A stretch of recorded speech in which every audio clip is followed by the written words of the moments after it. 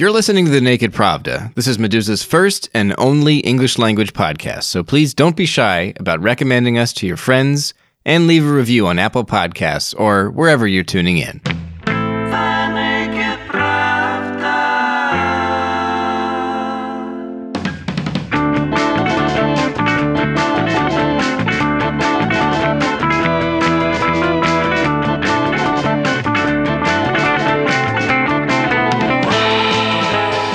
Welcome to The Naked Pravda. I'm recording this on Friday, August 21st, 2020, and I'm your host, Kevin Rothrock, the managing editor of Meduza's English language edition.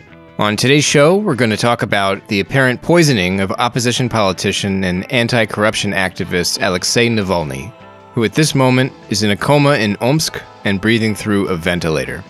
An air ambulance is reportedly en route to the hospital there, and Navalny's people hope to get him on board so he can be transferred to a clinic in Berlin. By the time this podcast episode is published, he might already be in Germany, or he might already be in the air, but the last reports from Omsk stated that doctors there are refusing to issue the paperwork needed to move him, saying that his condition is too tenuous. But he is apparently stable, and hopefully he remains that way and begins to improve. On this episode of The Naked Pravda, I want to review what we know about Navalny's case and look back at some other recent poisonings, alleged poisonings, to get a sense of what he's up against. As it happens, activists and journalists are frequently poisoned in Russia, or at least it seems that way. Unfortunately, the authorities rarely investigate these attacks. Now, normally I'd assume that anybody listening to this podcast already knows who Navalny is. But let's assume that one or two folks out there are tuning in now because they saw the news that he's been poisoned in Russia and they'd like to know more. Well, Alexey Navalny is a prominent opposition politician, perhaps the most prominent anti-Kremlin figure in Russia. He certainly enjoys this status outside Russia. He created the Anti-Corruption Foundation, a hybrid activist journalist organization that publishes muckraking stories about powerful figures and officials in Russia. A lot of the foundation's materials are about illicit wealth owned by powerful people. I call Navalny a politician even though he's never held elected office. He has, however, run for high office twice. Once in 2013 when he nearly forced a runoff vote in Moscow's mayoral election. More than 632,000 Muscovites voted for him. And again in 2017 when he campaigned unsuccessfully, albeit very energetically, for a spot on the ballot against Vladimir Putin in Russia's 2018 presidential election. Now, Navalny has many critics among both enlightened Western liberals and diehard Kremlin fanatics. They often point to his early blogging, where he regularly promoted ideas that can fairly be described as xenophobic. More recently, he stepped away from that rhetoric, although he hasn't renounced it by any means, and pivoted to anti-corruption work and what detractors might say is populism. Navalny also has a tense relationship with Russia's media. The state media and other outlets loyal to the government either ignore him or they demonize him as a Western agent. And Navalny's sensitivity to what he considers to be inadequate or unfair coverage in Russia's independent press has also rubbed many journalists the wrong way. For instance, just last month, Navalny made headlines for squabbling online with Meduza's own investigative reporter, Ivan Golunov, about Navalny's reluctance to defend former journalist Ivan Safronov from treason charges because Safronov left the media for a cushy job at Russia's notoriously corrupt space agency. Full disclosure, Navalny has actually blocked me on Twitter. That's hardly newsworthy, nor do I mention it to stroke my own ego. It's just context that you listeners might want. I don't remember why he blocked me. I probably teased him about something. It happens.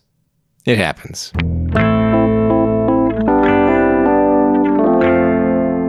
Anyway, Navalny was hospitalized on August 20th at an intensive care unit in Omsk after becoming violently ill aboard a plane returning from Siberia, where he spent several days in Novosibirsk and Tomsk to promote local independent candidates in upcoming city council elections, and to record some footage for an upcoming investigative report about United Russia deputies in the region.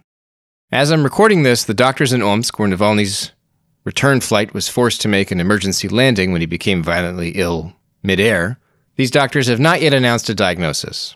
They still don't know why he's now fighting for his life, or they're not telling, at least. This isn't the first time Navalny's landed in the hospital under unusual circumstances, as a matter of fact. In July 2019, he was hospitalized with what doctors later diagnosed to be contact dermatitis. Navalny's own doctors questioned the acute allergic reaction theory and complained that they weren't granted sufficient access, raising concerns that he may have been poisoned or exposed to something harmful on purpose. He was jailed at the time for protesting in support of Ivan Galanov, incidentally, whom he recently feuded with, so access to him and his test results and so on was limited at that time. Navalny was also attacked in March and April 2017 during that presidential campaign that I mentioned. The assailants squirted green antiseptic into his face. The second attack actually caused a chemical burn to his right eye that temporarily cost him most of his vision in that eye, and he needed an operation afterwards, which he got in Spain.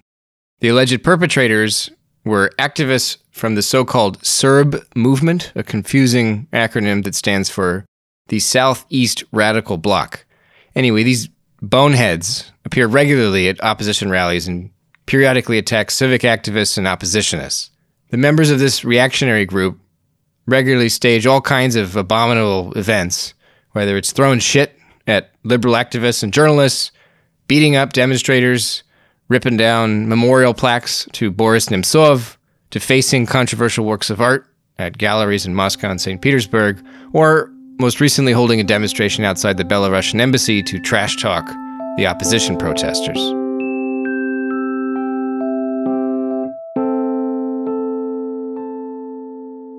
I mentioned at the top of this show that there is an air ambulance en route to Omsk right now, as I'm recording this, hoping to take Navalny to Berlin for presumably better treatment.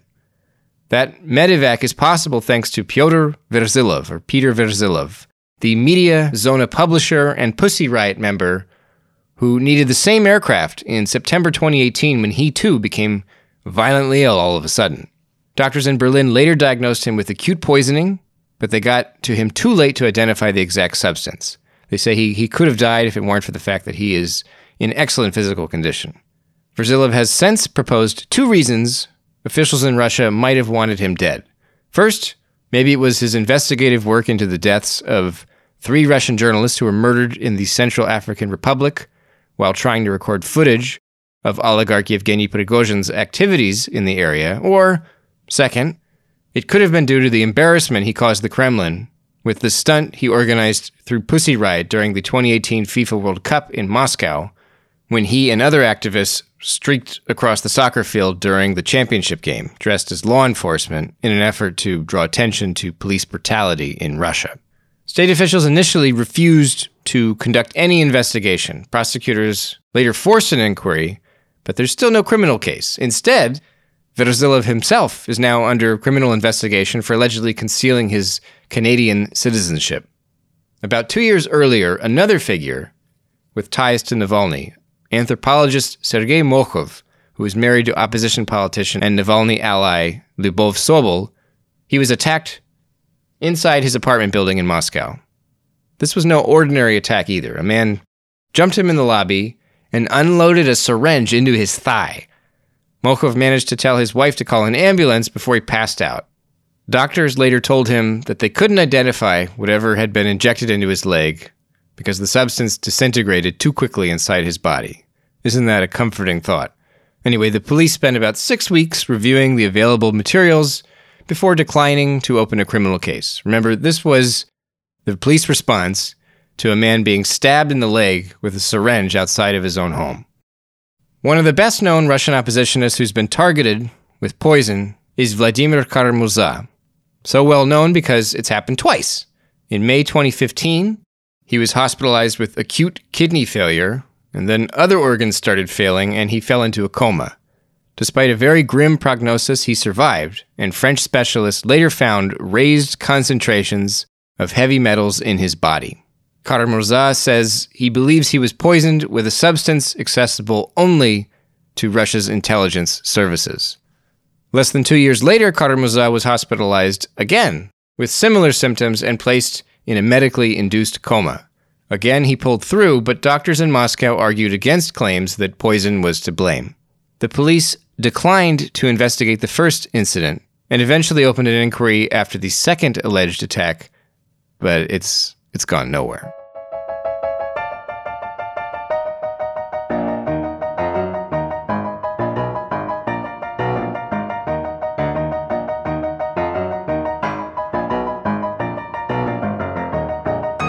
When talking about political attacks in Russia, one name you'll almost certainly hear is Anna Politkovskaya, a journalist who became world famous for her investigative reports about corruption in the Russian army and war crimes in Chechnya.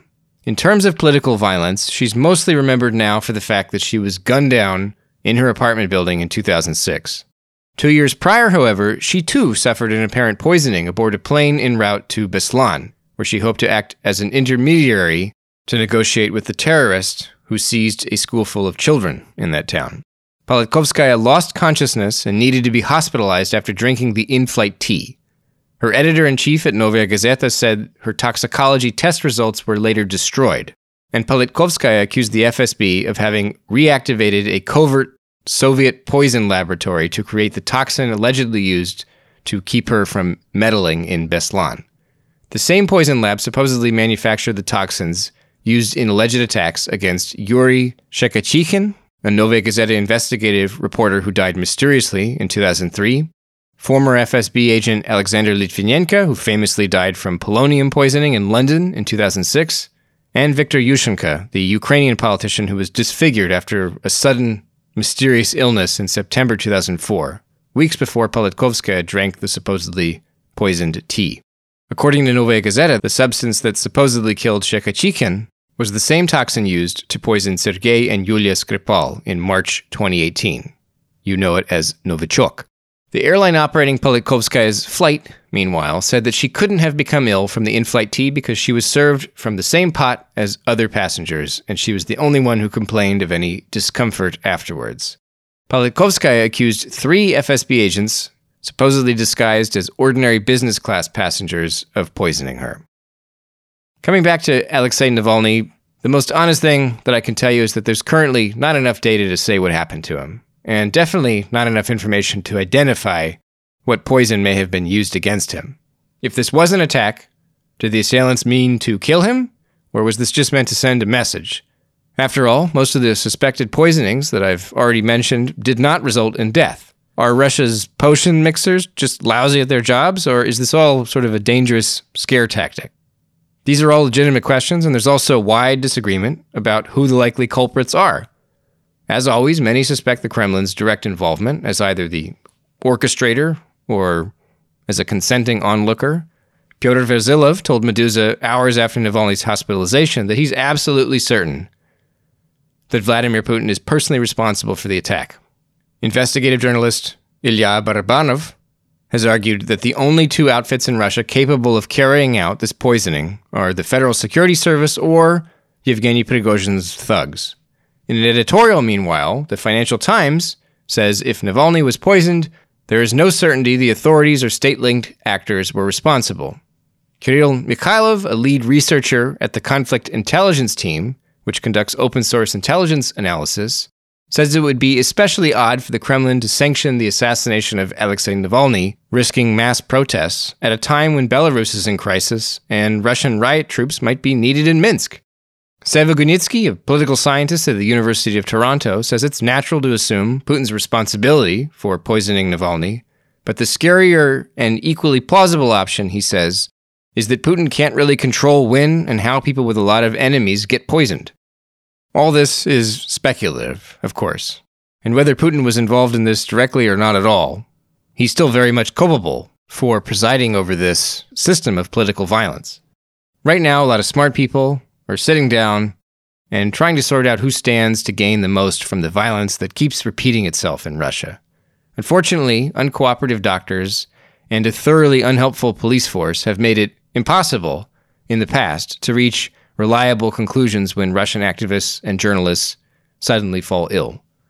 Navalny's aides already worry that his transfer to Europe is being delayed or maybe even prevented in order to conceal any lingering evidence of poison.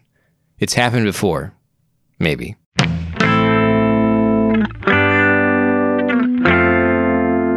You've been listening to The Naked Pravda, an English language podcast from Meduza. On today's show, we reviewed the apparent poisoning of opposition politician Alexey Navalny and several similar attacks in recent years against other prominent activists and journalists in Russia. The Naked Pravda is a podcast from Meduza, our first English language show, and I hope you'll recommend us to your friends and leave a review on Apple Podcasts or wherever you're tuning in to help put this program in front of more people.